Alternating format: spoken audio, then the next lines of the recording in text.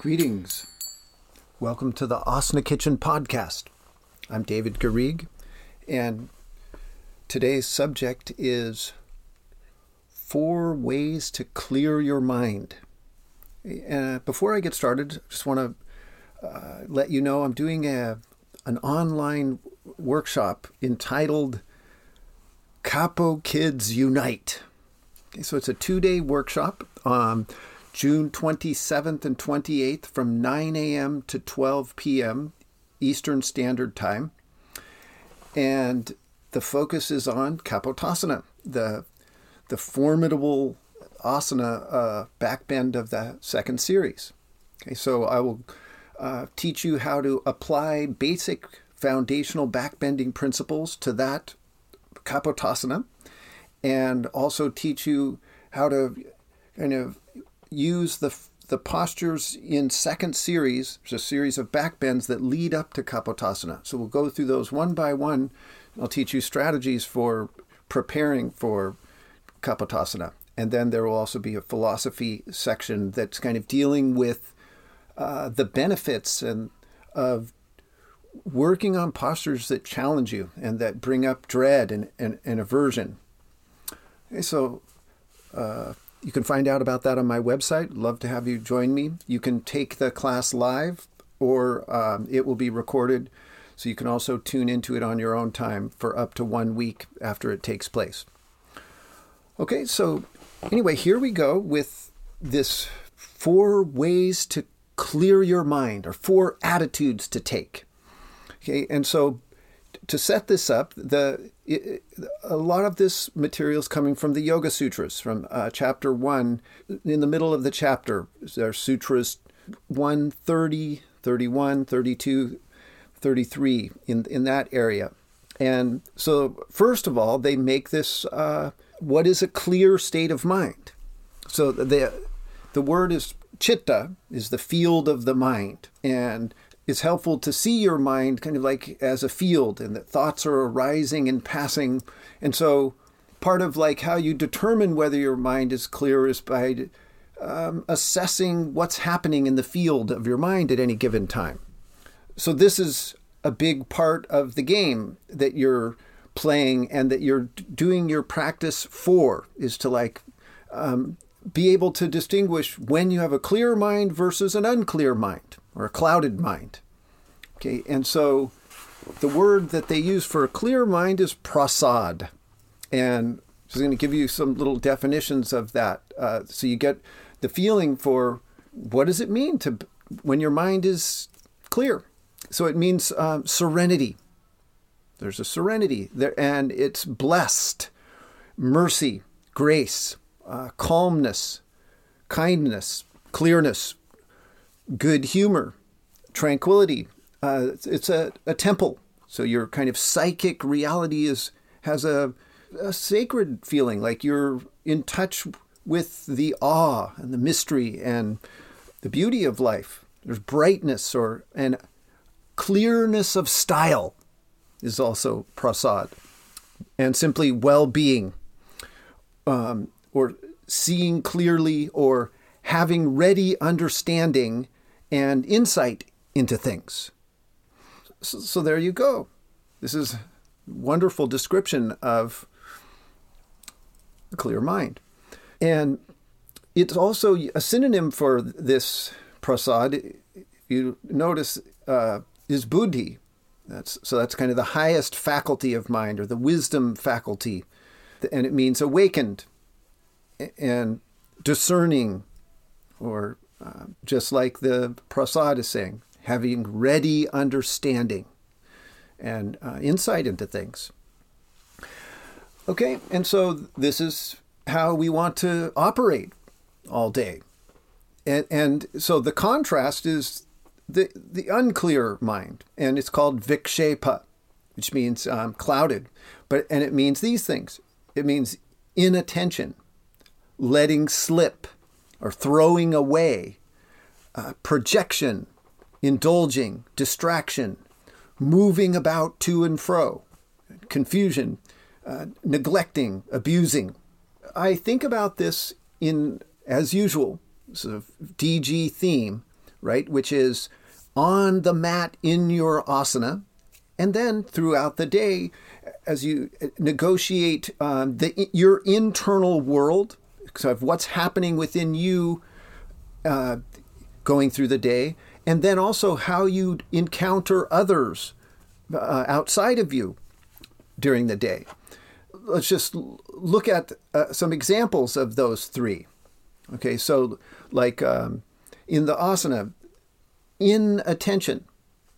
So it's very easy to lapse and just stop paying attention to what you're doing. And this clouds the mind, or it takes you away from calmness, takes you away from having ready understanding. It's interesting. It's all these different descriptions of how to not be present. So like projection. So instead of feeling what is there to be felt, we will kind of project outwards onto somebody else or something else, right? So there's a kind of deflection going on, or indulging. So we can indulge in fantasy, we can indulge in actual material. Then there's distractions and a movement, body movement, mind movement. There's confusion, neglecting. So here we have it then. And you want to be able to distinguish between these two states, right? Which is a big job all in itself, which it would seem obvious that you would know when you were serene or in a good humor versus when you were neglecting or possibly even slipping over into abuse, right? But the mind is tricky. Okay, the mind is very dodgy, and like this Vikshepa is describing, it's we're projecting and indulging and distracting ourselves and kind of not squaring on how we're feeling at any given time. And that's where these four things come in, these four attitudes to take towards things that arise, these in your mind. So this Yoga Sutra 133 is so amazing because it breaks it down for you. So, and what it's really saying is that in any given experience that you're going to have, like when you're in an asana, when you're relating to yourself, when you're relating to somebody in the outer world, that there will be the presence of these four things. And they are sukha, dukkha, and punya and apunya. Okay, so they're actually two qualities and they're opposite. And this is what you will find is kind of running through the field of your mind at any given time as you're going through an experience. So this is how you're going to get to the way to go from a clouded mind to kind of inattention or neglect or projection to seeing clearly, to well-being, and to serenity. Okay, and so sukha, it means pleasant or comfy, or pleasure, and running swiftly, gentle, virtuous, and spacious. And so with all of these words, so there's a kind of several words that we have in play in this podcast. They're deep study words. Okay, they're like mantras that I'm encouraging you to spend a lot of time with and flesh out. And this is what I do with these words, is I actually really go into them and try to understand the kind of full spectrum of what they might mean. Okay, and so you have to take your time to do that. And sukha is a very common word and very big word in yoga. Because for one, you've got the classic Yoga Sutra that the asana is sthira and sukha, right? Agreeable, pleasant, and stable, steady. So that's one of the conditions you're going to find in your mind if you just look at what's happening to me in Marichyasana D. So there's some sukha is there, some pleasantness. And then there's the opposite of sukha, dukkha. So dukkha is disagreeable, unpleasant, misery, sorrow, distress, suffering, uncomfortable, difficulty. Okay, and so you've got these two opposites. And what this sutra is saying is that in every situation, these both are there. And it might be in times of great distress or great pain and suffering, then sukha will not be well represented, but it's still there. Okay, and then when in times of great happiness and joy and ease, there's still going to be some aspect of dukkha there, right? So that is part of being like a human being, kind of down in this earth and having a body and having an ego and having a kind of slant or a bias. We're imperfect beings. And so it means that every situation is going to have a mixed thing. There's no pure sukha, pure dukkha. It's a kind of mix. And then the next word is also, it's the word and its opposites. So the next one is punya and apunya. And so that's the word and its opposite. And punya means, so there's sukha and dukkha, and then there's punya and apunya. And punya is holy, pure, sacred, virtue, means virtuous or meritorious, auspicious, good, right, moral, expedient, practical, convenient or advantageous, fitting or favorable. And it's also aesthetically pleasing. It's beautiful. It's a wonderful word, punya.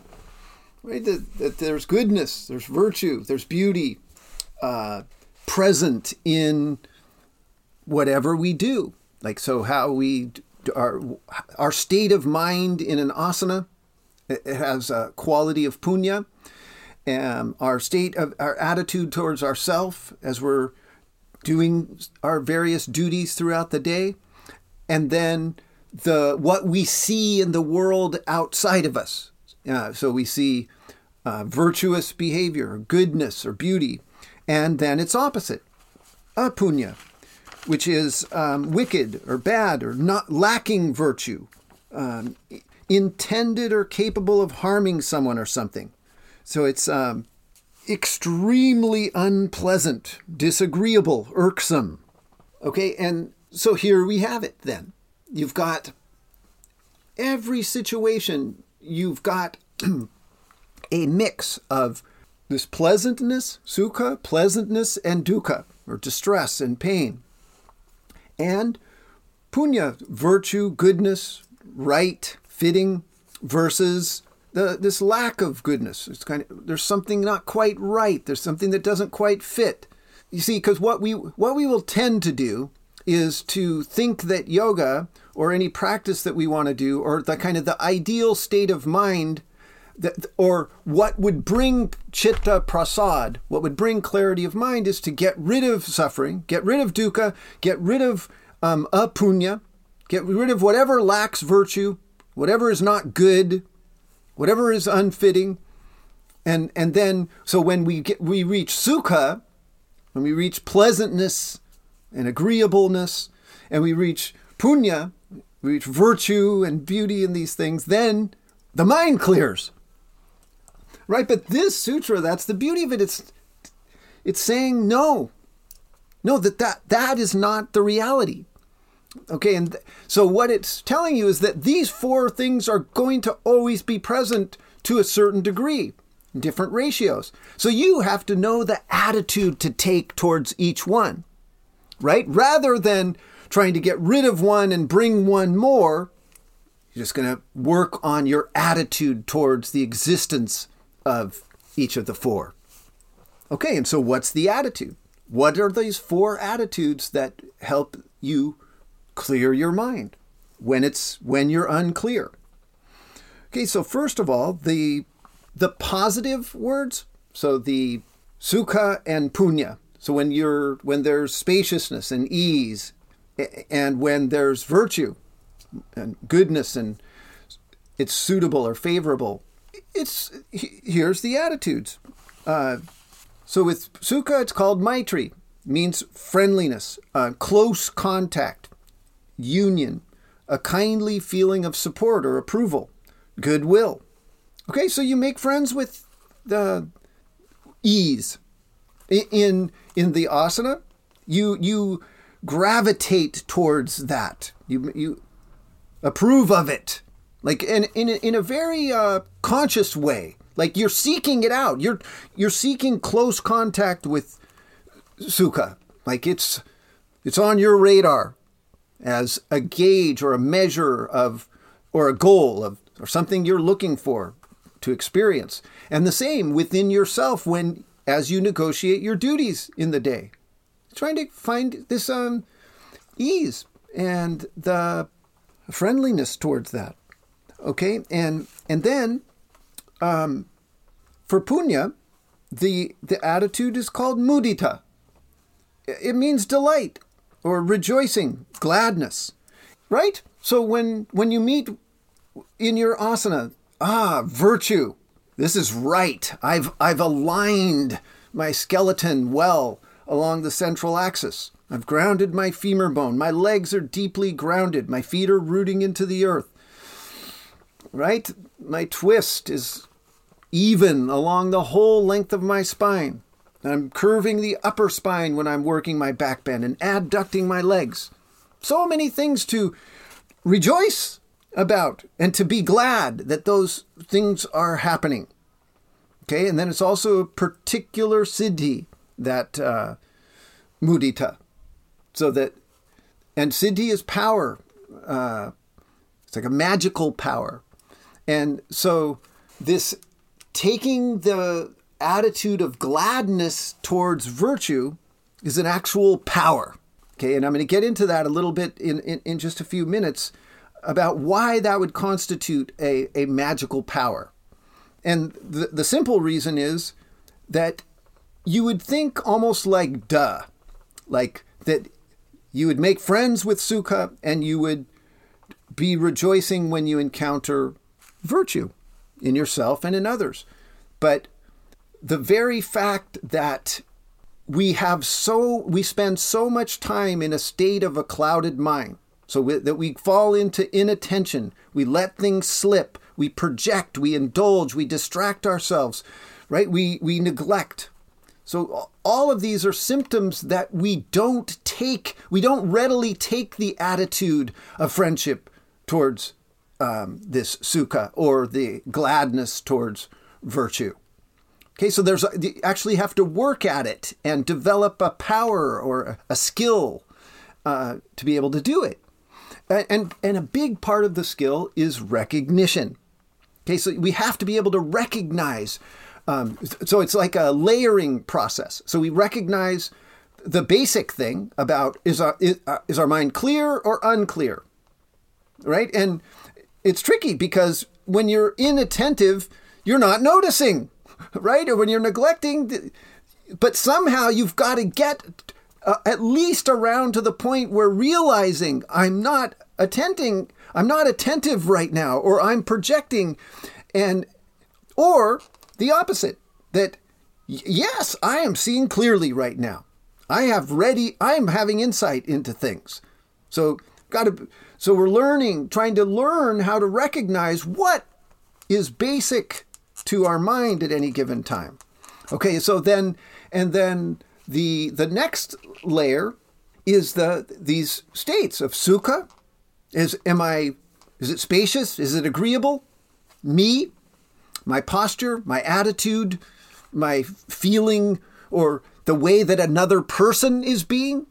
Are they bringing sukha, or are they bringing dukkha? Or are they experiencing sukha, or are they experiencing dukkha? Okay, and then and the same with punya. Is there virtue in this asana? Is there virtue in my mental state at this time? Is the person I'm dealing with, or the organization, or the work environment, is there virtue there? Or Is it lacking in virtue? And so then when you encounter suffering and or a lack of virtue, the list of strategies or what to do about that is long in both cases. Okay, so with sukha and punya, so with this ease or agreeableness and moral goodness, it's pretty straight ahead. Okay, you make friends with it and you rejoice. Okay, then, but with dukkha, when you encounter suffering, distress, when you're uncomfortable, when it's unpleasant, when it's lacking space, the word is karuna. And so we're going to spend some time with it because it really has multiple meanings that are all it's like a set of strategies to take towards dukkha. Okay, but it means compassion, if you want just one word. So you know that, and it's good to come up with one word. So what's the attitude towards sukha? Friendship, right? What's the attitude to take towards virtue? Rejoicing. What's the attitude to take towards when I'm suffering or when someone else is suffering? Compassion. And then what's the attitude to take towards a lack of virtue? That one's tricky, but that one's the tricky one. And I don't want to commit to one word at the moment, but usually they say it's indifference. And I don't know if that satisfies it. It's very hard to pin down a lack of virtue to a one-word attitude to take towards it, because it's a complex thing. The very fact that every situation lacks virtue to some degree is deeply challenging to a human being. Okay? Like, we want goodness, right? We want it to be right. We want it to fit. And we build up whole systems around insisting that something is right or being against something that's wrong, right? So the idea that everything under the sun has a mix of virtue and lack of virtue challenges us to the hilt, okay? But the Yoga Sutra is telling you that if you want to clear your mind, you will come up with these 4 attitudes towards these predicaments that are continually arising in your mind as a response to your experience. Okay, so compassion. First of all, I just want to define compassion because it's also a big word of its own.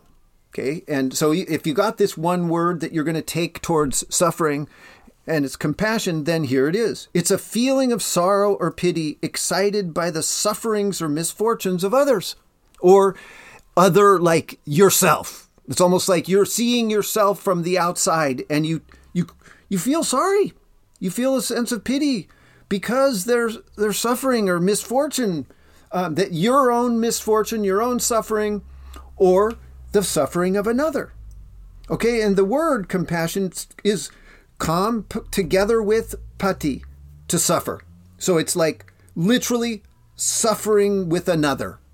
So, and that another is you. So it can be suffering with yourself, being with your suffering, or being with another person's suffering. So this is big. Okay, and another word that's similar, sympathy, affinity between certain things. So a community of feeling, having a fellow feeling or affected by like feelings.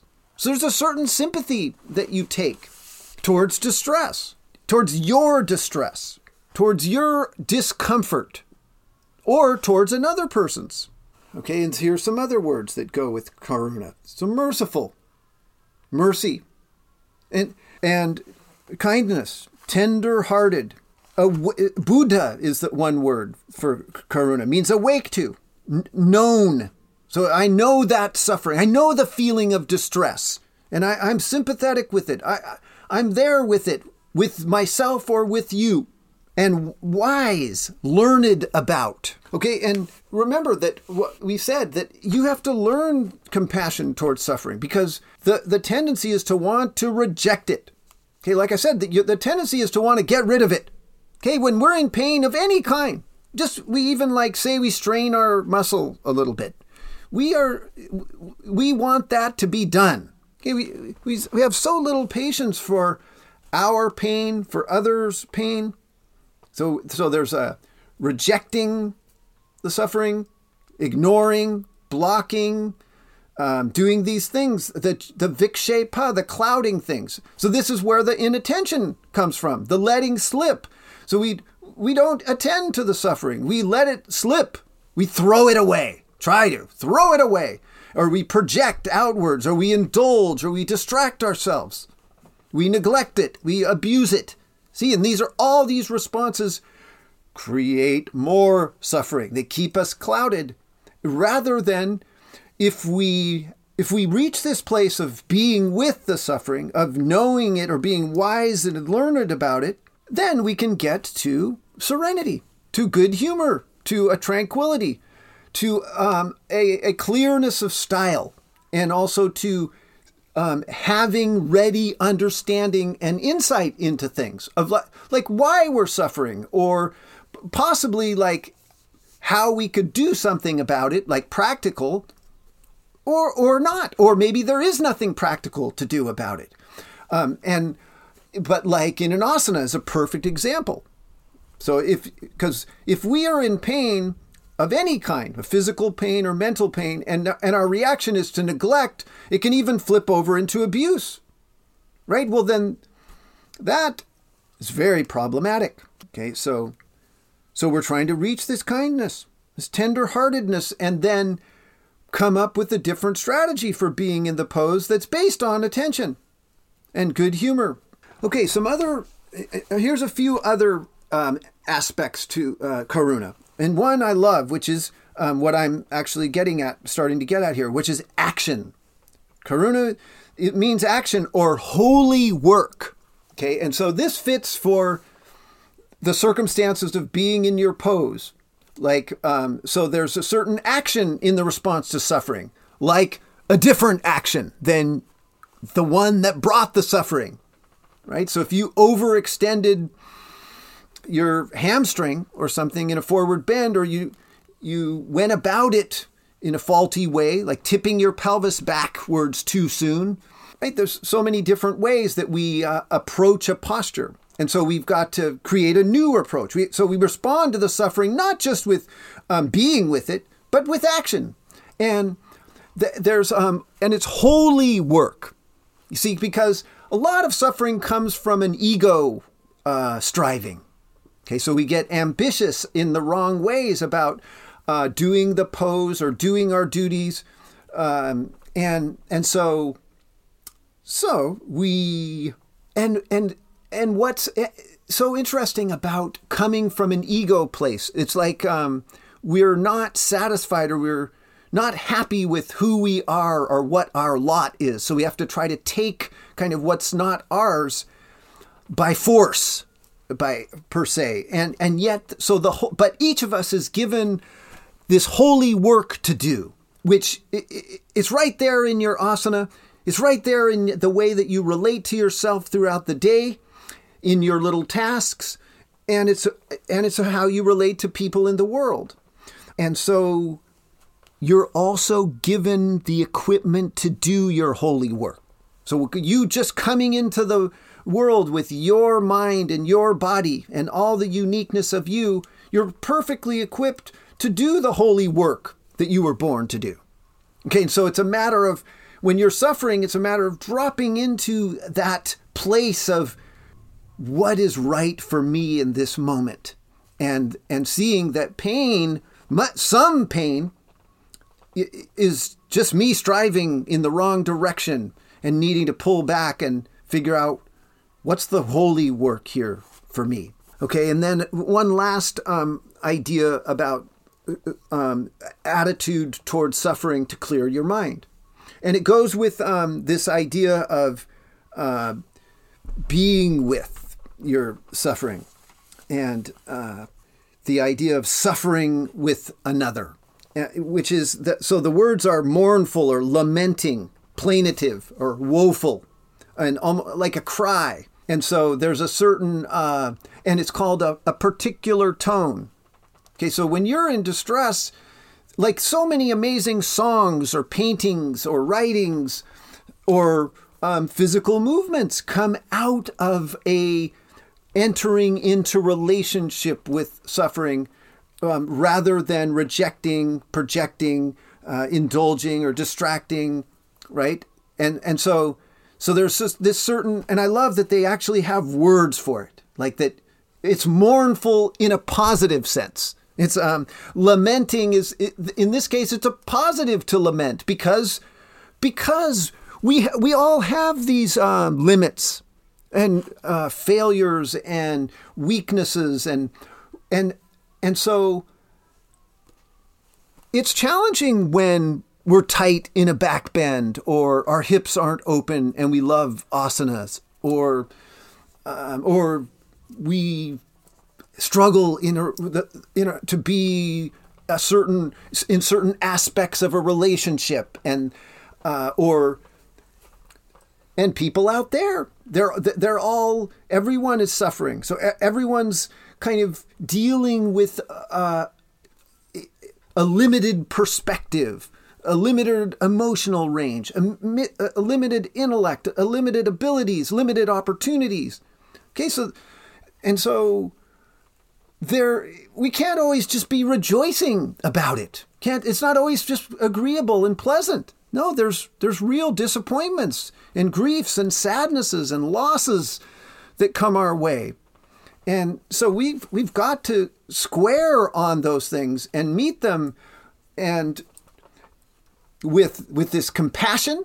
So that's kind of being with action, like finding the holy work, and then also and part of the action is to turn the suffering into a song or a dance or an oration or something that incorporates it into expression. And it's interesting that one of the words is pathos for compassion. And it's an interesting, it's a theater term, and partly it means that you're trying to persuade an audience with pathos, which is an appeal to emotion. Love that. So that you're trying, it's a way of convincing an audience of an argument by creating an emotional response.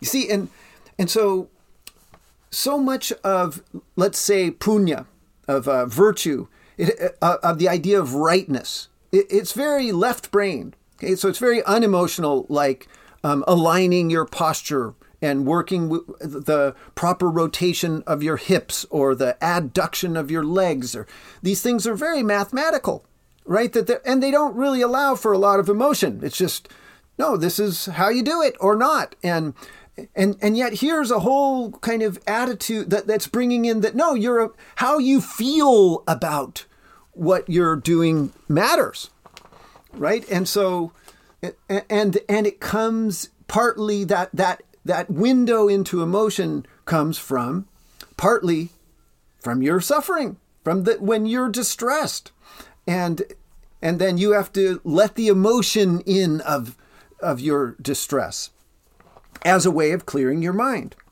Okay, now we'll get into the hard one, which is it's called upekshanam. So when you meet a lack of virtue, the word is upekshanam. So remember that lack of virtue, it means these things: wicked, bad, not virtuous, impure, intended or capable of harming someone or something. See, this is very big. Intended or capable of harming.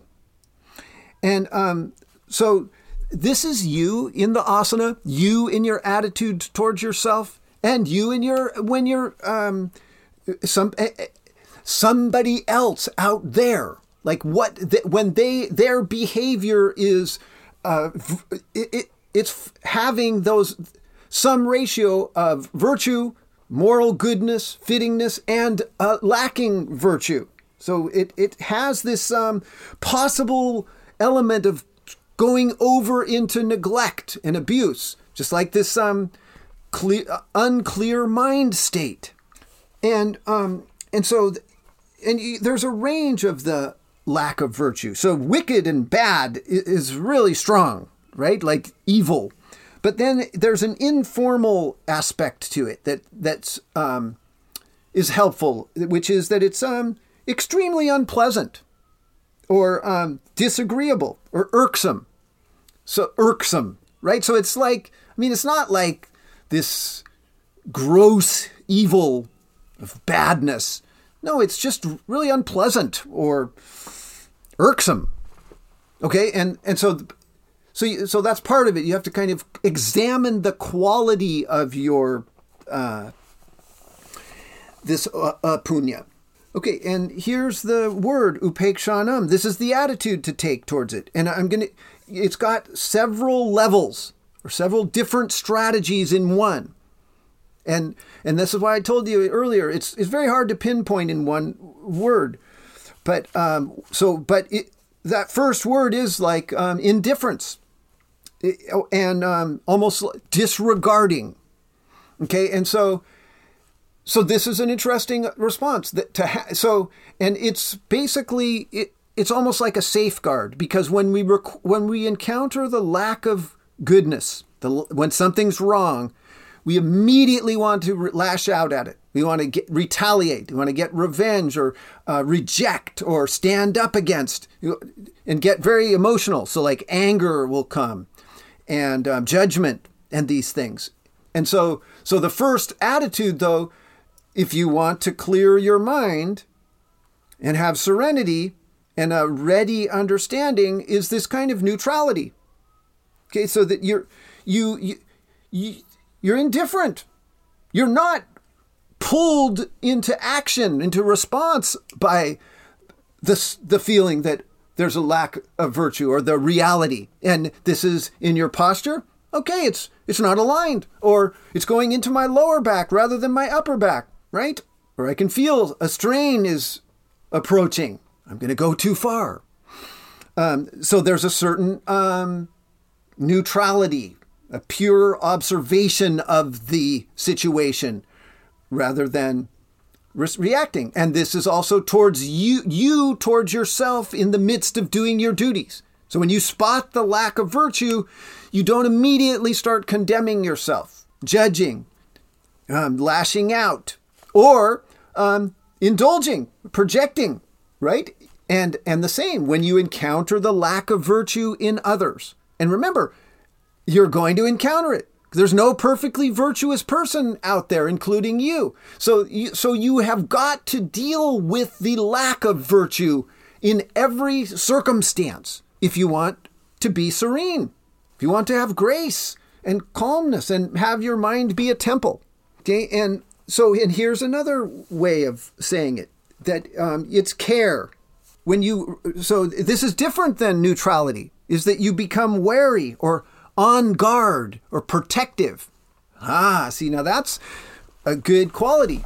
And you can see why it's hard to put just one word on the lack of virtue, because this being on guard is a great response to when you lack virtue, to avoid future suffering, right? So, and it's in our weak points that we will tend to slip into a lack of virtue. Right? So it's when we're challenged in an asana that we'll tend to try to fudge or go past our limit or go skip ahead and eliminate a step or two or three because we want to think that we can do that better than we can or something like that, right? And so we have to be on guard.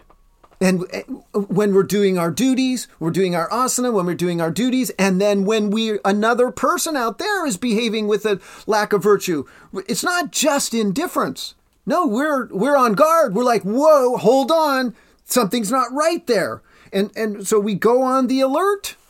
And the word is circumspection.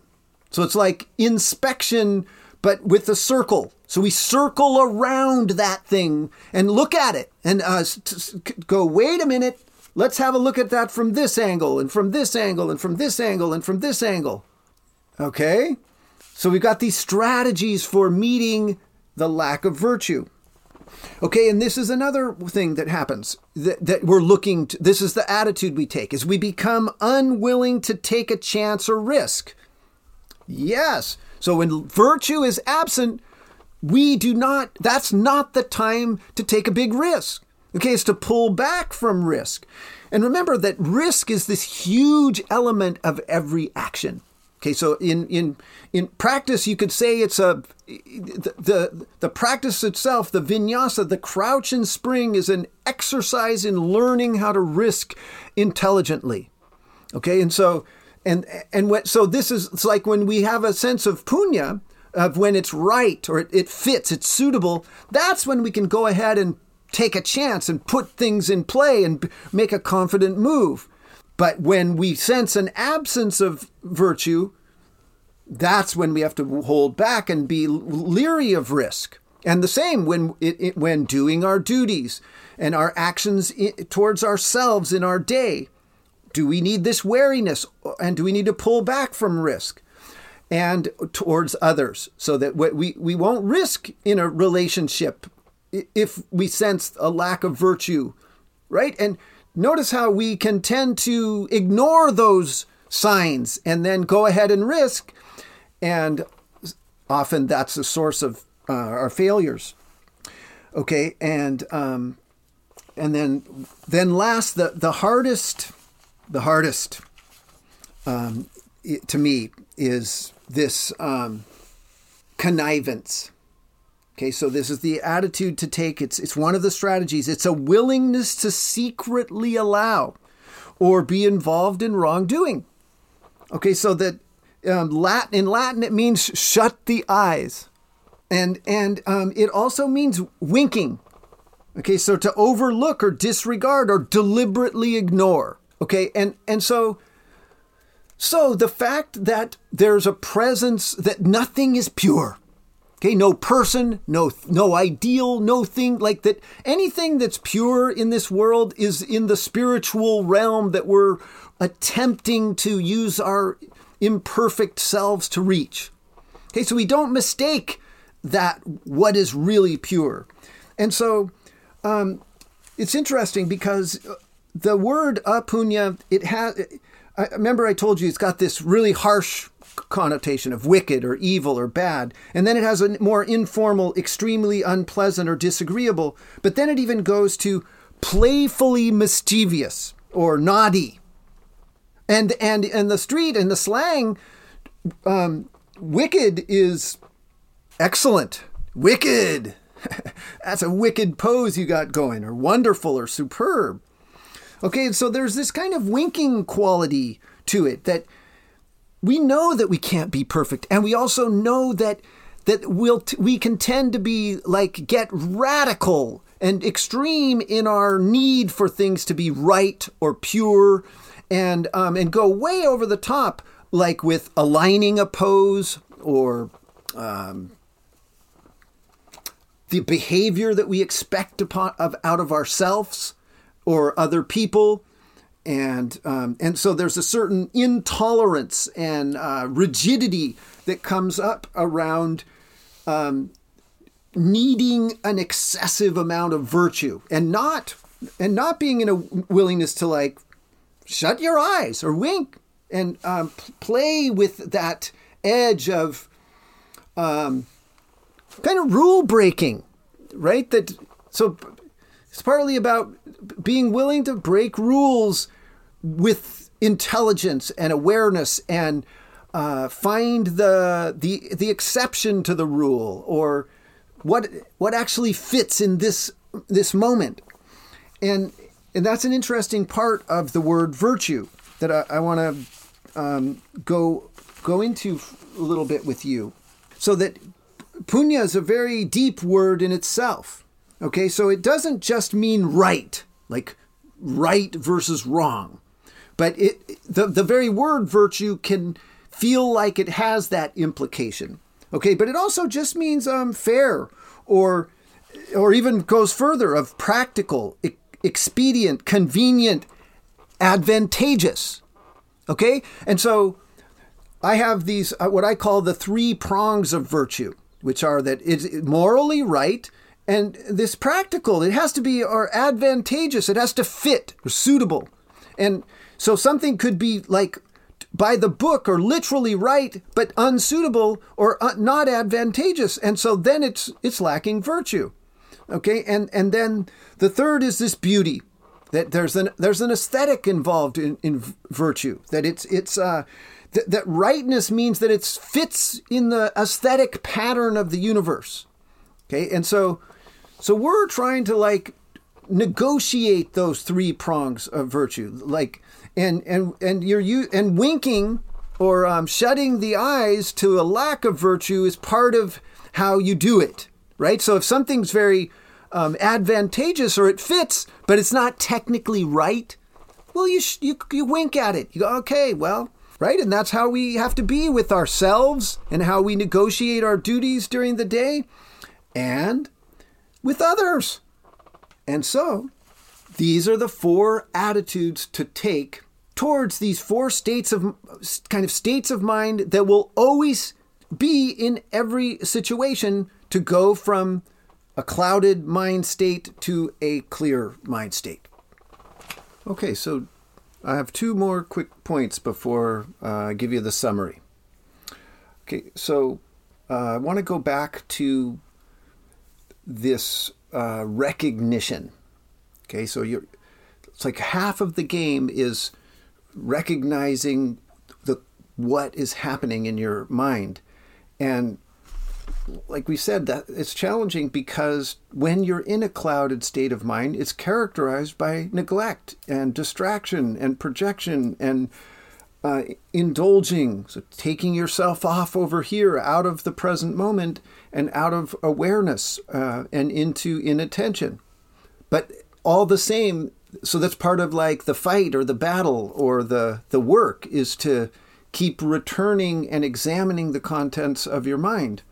And these 4 states of mind, right? The sukha, the ease, the distress, the dukkha, the virtue, punya, and the lack of virtue, they're not chosen randomly by the Yoga Sutras. They're very prominent kind of root themes of what you're going to be dwelling on, whether you know it or not. And the very fact that these are these 4 things, partly they're saying you need to have a conscious attitude towards them because you're not easily conscious of them, even though it would seem like you ought to be. Like when you feel ease, you would think you would make friendship with it, that would just be a natural thing to do. Or when you meet punya or virtue, that you would rejoice. But this is the thing, is that we're so it happens in the asana, it happens within your own kind of self process when you're doing things, and then it happens in our esteem of others, where we don't recognize sukha in our own asana, and we don't recognize when it's virtuous. And in fact, we get very caught up in being overly critical and too harsh in our assessment of how we're doing. And so that we don't make friends with sukha as readily as you would think we do. Okay. And so, and I'll just give you an example. Like I have my Monday Mysore class, and one student that's been working really hard wrote me and was like, oh, I'm feeling all this fear. I almost didn't come to class today, and I was thinking about taking a break because I'm feeling like overwhelmed, and fear of me, of David. And it was funny because to me, I mean, not her fear was not funny, but the idea was like, I think I see her and I see her like working really hard and doing amazing stuff. But her idea of me, like she asked me to be patient with her in the email. And it's like, I'm in awe of her. And I told her, I wrote her that too. I was like, you're projecting that onto yourself, because I'm not judging you. I think you're doing amazing. And yet she couldn't, like her, I feel like she is having a hard time just seeing the pleasure, like the ease and or recognizing the virtue, right? And it's something that we all do to ourselves in the asana, in our self process. And then I think that we also we misjudge others too. I think sometimes we just mistake what is virtuous. And then other times there's different cloudings that are going on, like if we are envious or we're liable to project. Like if somebody's acting virtuously or showing something like a quality of agreeableness that it challenges us. Like it sort of reminds us of our own suffering, and then we don't want to look at that. And so that's one point, is that half the battle is just recognizing your virtue and then having the appropriate response to it and recognizing sukha. And on the flip side, I think it's true of the suffering too, that often we lash out at someone or judge them or kind of reject them, or we do it with ourselves too, because we don't recognize the suffering that's going on with their behavior. Like if somebody that's misbehaving or like not treating you right or just somehow off, like we don't automatically go, wow, that person's suffering. And then the response is to be with that, right? Is this compassion is to suffer with another, right? And so it takes this recognition, that is suffering going on, and then not rejecting it or having these different reactions that cloud our mind, okay? Because the being able to be with others' suffering is a huge spiritual principle. It's like to recognize all the suffering that's going on around you and to have a compassionate response rather than a harsh or rejecting or judging or shunning type of response, or violent or aggressive. Okay, so now we'll move on to summarizing the whole thing. Okay, and so in short, we'll just summarize it.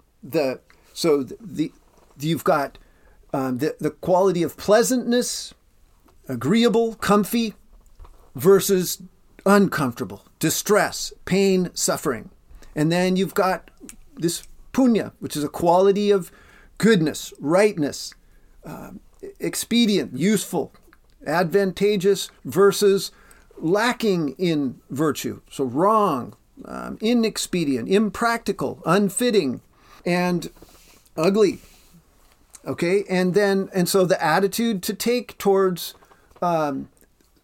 ease and agreeableness is friendship, affinity, approval, close contact with.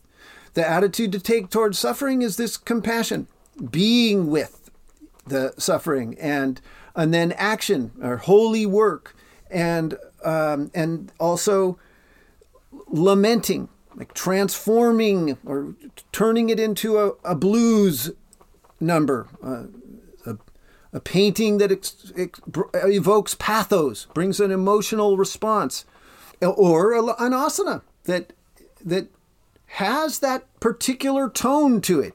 Okay, and then when you meet this virtue, when the pose is right, when it fits, when it's beautiful, we're glad. We're rejoicing in that moment, celebrating. And then when we get the lack of virtue, we have different strategies. So there's a neutrality, a kind of non-reactive equanimity, and then there's a circumspection where you protect, you become wary, you become unwilling to take a risk, guarded, and then you've got, it goes all the way to this willingness to secretly allow, to shut your eyes to, or to put up with it, disregard it, and it's just simply part of what is happening. Okay, and remember that when you succeed in achieving those 4 attitudes towards those 4 states, so let's look at it. Your quality of attention is transformed. Okay, so, and here's the quality, the clouded state. It has inattention. It's like letting important things slip, throwing away valuable materials, mental, psychic materials. It's projecting things out, indulging, distraction, moving, so shifting, moving, dodging. It's neglecting, and even can fall into abuse. So that's where you're starting. Okay, and if you notice that you're in one of those, then go to these 4 things. Look, what is happening in me? What is my attitude towards the ease that I'm finding in what I'm doing? What's my attitude towards the suffering? What's the attitude towards the virtue or the lack of virtue? And then I can get to this serenity of mind, this grace and calmness and kindness and good humor. I mean, a good humor, a tranquil brightness, and a clearness of style. See, I love that prasad, a cleared mind, has to do with this, the style, your own unique way of going about things. And that's well-being. It's having ready understanding and insight into things. And also, prasad, this clearing the mind, is mediation. See, because you have to mediate in order to figure out. You're a mediator between pleasantness and unpleasantness, between virtue and lack of virtue, and then also between this clouded mind and the clear mind. Okay, and remember, this is applying to your asana work, your efforts in your postures, and what comes up for you. It's with you going about. It's your internal attitudes towards yourself as you go about your duties during the day. And then it's how you're responding to others when you encounter those qualities in them. All as a way to stay in a good humor, to stay in grace, to be serene. Okay, so there you have it. I hope you enjoyed this installment of the Asana Kitchen podcast. So remember, we've got this amazing workshop coming up June 27th and 28th from 9 a.m. to 12 p.m. Eastern Standard Time. So 3 hours on the Capo Kids Unite. So really working on the backbending principles applied to Kapotasana. And there will be philosophy that's kind of talking about dealing with the challenging postures. Like what's that all about? And what's the benefit and what are the variables there? Okay, and you can do it live or you can do it on your own time. And the 2 hours will be the asana and 1 hour will be the talk on each day. And the investment is $45. Okay, so all the best. Namaste.